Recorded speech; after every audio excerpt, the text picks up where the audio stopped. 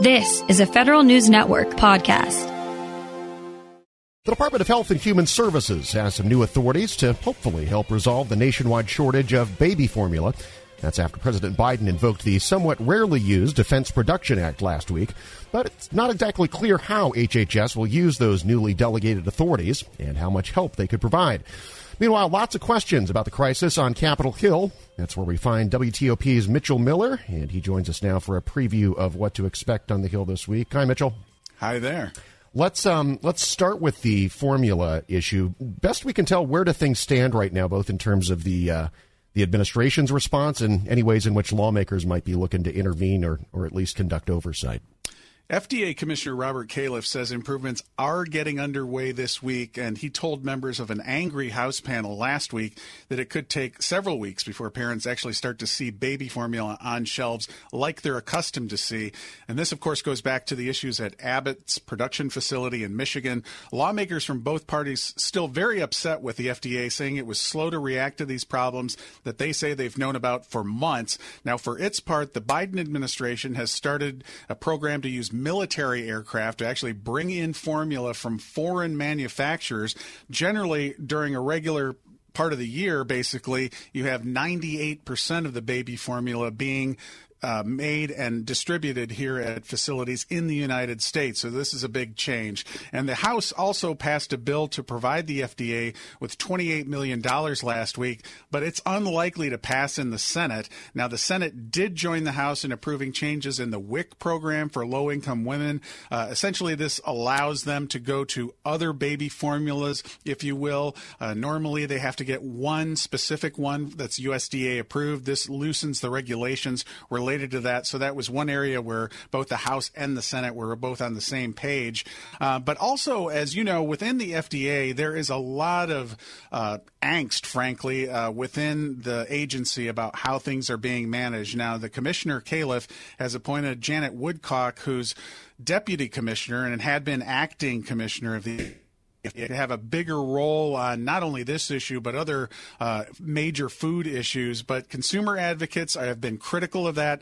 They say her expertise has really been more related to drug approvals. A lot of people from the outside looking in say the FDA needs to do a lot more within the organization to get ahead of some of these big issues. Well, could we be a little clearer on to the extent there is finger pointing in the FDA's direction, what exactly is the criticism? What do members of Congress who are pointing that finger think they could have done better to head off this crisis? Well, what they're saying is that there were starting to be rumblings of issues going back as far as last fall. And then when it really hit the fan was in February, when you had specific problems at the Abbott facility, which unfortunately it looks like at least 2 baby deaths are related to some kind of problems with the plant and safety issues there. And what they're saying is that as far back at least as February and maybe even beyond that the FDA should have been taking a much more aggressive look at what was happening at that plant. Eventually, of course, the FDA did shut down the operations at the plant, but they're arguing that there was really no longer-term plan to get the plant back up or to figure out, with all these supply chain issues that have ramped up, what they were going to do to actually get the baby formula to people. And then, of course, obviously, it just blew up when you had people getting to the stores and not seeing it. And, I've talked to some lawmakers about this. I talked to Senator Tim Kaine of Virginia, and he acknowledged that Congress was, frankly, slow on its own part to recognize. He said he didn't himself really realize that there was a problem until about a month ago. So I think in a lot of these instances, as you know, there's plenty of blame to go around. Let's zoom out a bit and talk about the legislative schedule some here. I know it's been a few busy weeks of congressional hearings on both the House and Senate side. I think the House is actually out now for at least a bit. Is this kind of the sign of things winding down toward election season and prospects of legislation getting dimmer? It really looks like that, Jared. I mean, right now you have this week the House is out. They will be back. The Senate is in.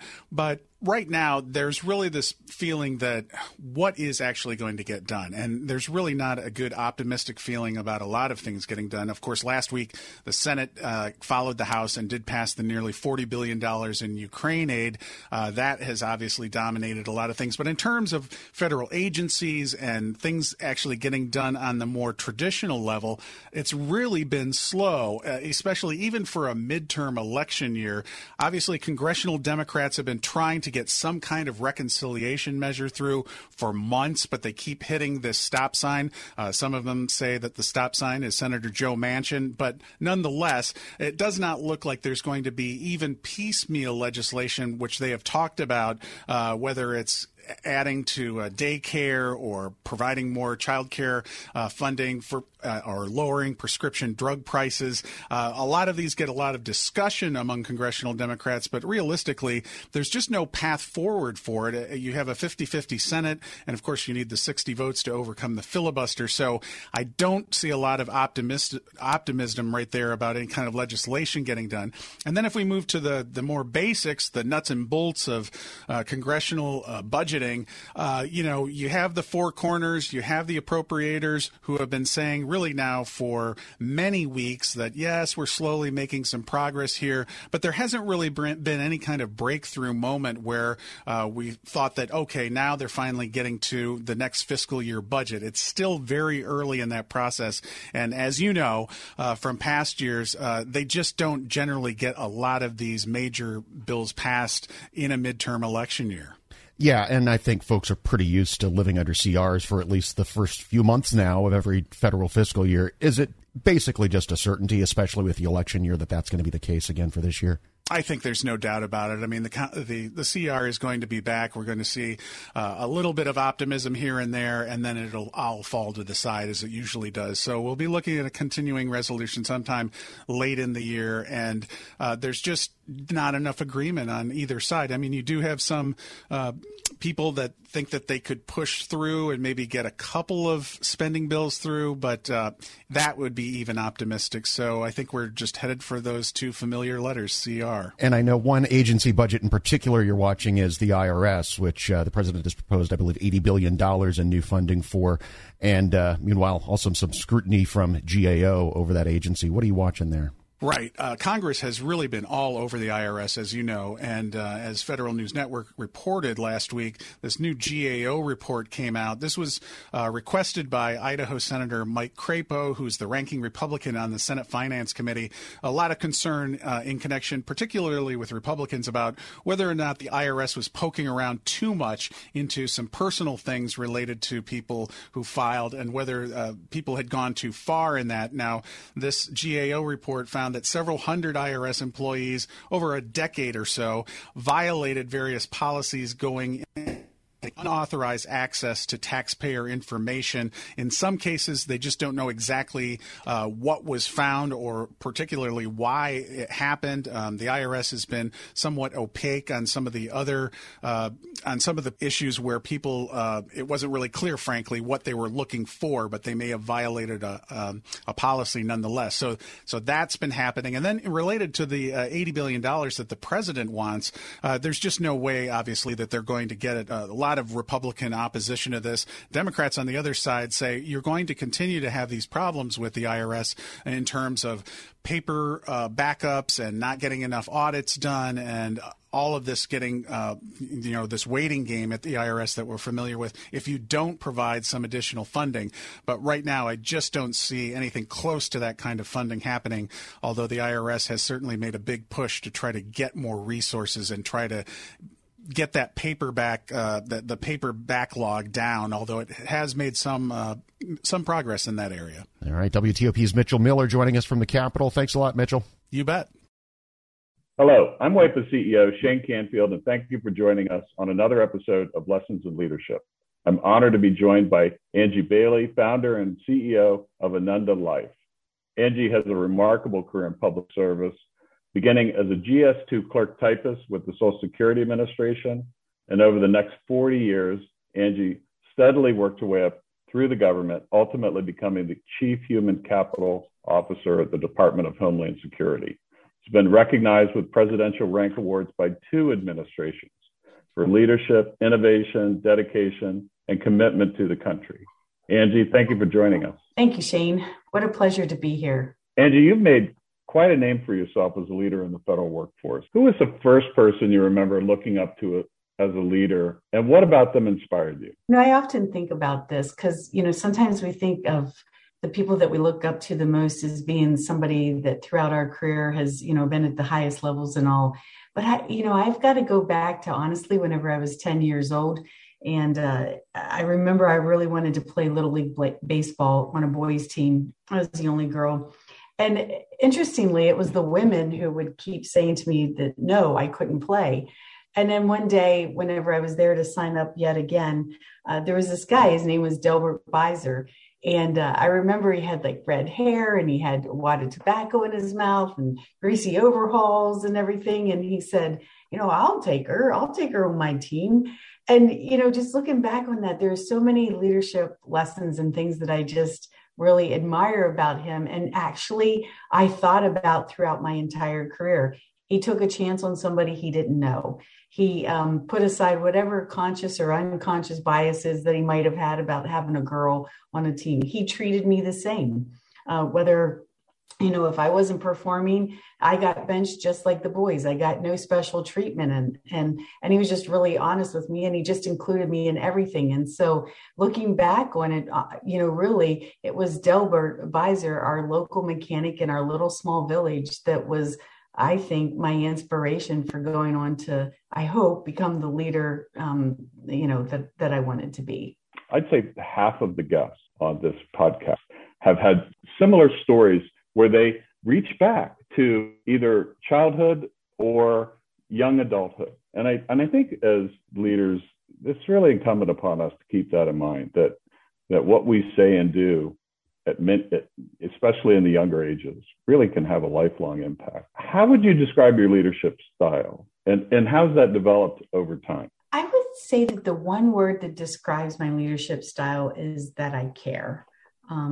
I guess that's more than one word, but I care. I've always cared about the mission. I've always cared about the people. I've always cared, about making sure that they had what they needed, or that they were developing the way, that they aspired to develop. And I tried to take this approach of not treating people the way I wanted to be treated, but instead treat people the way they want to be treated. And I think that really kind of developed over my career. I started out just like most leaders do, where it's very results driven. It's all about the bottom line. You need to make sure that you get everything accomplished because, that's what everybody's looking for, the goals, the metrics, etc.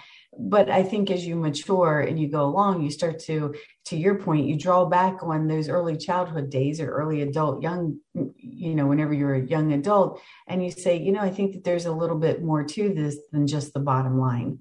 And so over time, I really began to, I think, see a much bigger picture and the entire ecosystem, if you will, and how the people themselves fit into all of this. And that ultimately, at the end of the day, it was all about the people. And so, I think my maturity allowed me to then shift and focus more on the people than so much on results and bottom line. You've been recognized with 2 presidential rank awards, 2 different administrations. You founded your own company. Tell us a little bit more about your background from the beginning, and how did that lead you to where you are today? Well, it's kind of interesting, like you said, that I started out as a GS2 of Social Security Administration. I mean, what I really wanted to be was a criminal prosecuting attorney.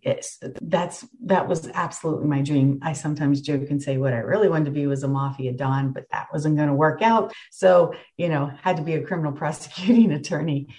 But, I had to get a job to pay for college. It wasn't in the cards that I was going to be able to go to college without a job. So I applied at the Social Security Administration, at the unemployment office, and lo and behold, I got a job at Social Security. I didn't even know it was federal, to be honest. From there, I went to the Department of Defense, and I found this career field called Labor and Employee Relations. And honestly, it was as close as I was going to get to being a criminal prosecuting attorney. I didn't go on to be a criminal prosecuting attorney, but I went on courtesy of Department of Defense to get both my bachelor's and my master's in leadership, because the whole study of leadership I just find incredibly fascinating. From historical to current times, it's just something that's just really fascinated me. And so I would say I'm a lifelong learner of leadership. And then I would say some of the other things that got me maybe where I am today is I never really said no to anything. If people asked me to take on a new challenge, even if I wasn't sure I was going to be successful at it, I would say, you know what, not sure this is going to work out, but more than happy to give it a try. And it always worked out. But I think giving things a try and just not saying no to opportunities is what really led from one position to the next. I feel like I was always rewarded for just stepping in or stepping up and taking on the challenges that sometimes no one else wanted to do. Angie, thanks so much for joining us today. Oh, thank you, Shane. It's such a pleasure. I really appreciate you giving me this opportunity. Thank you. This has been the Lessons in Leadership podcast. I'm CEO of WEPA, Shane Canfield. Looking forward to talking to you next time. This episode is brought to you by Zelle.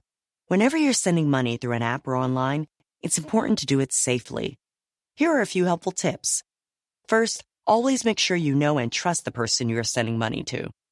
Second, confirm you have entered their contact details correctly.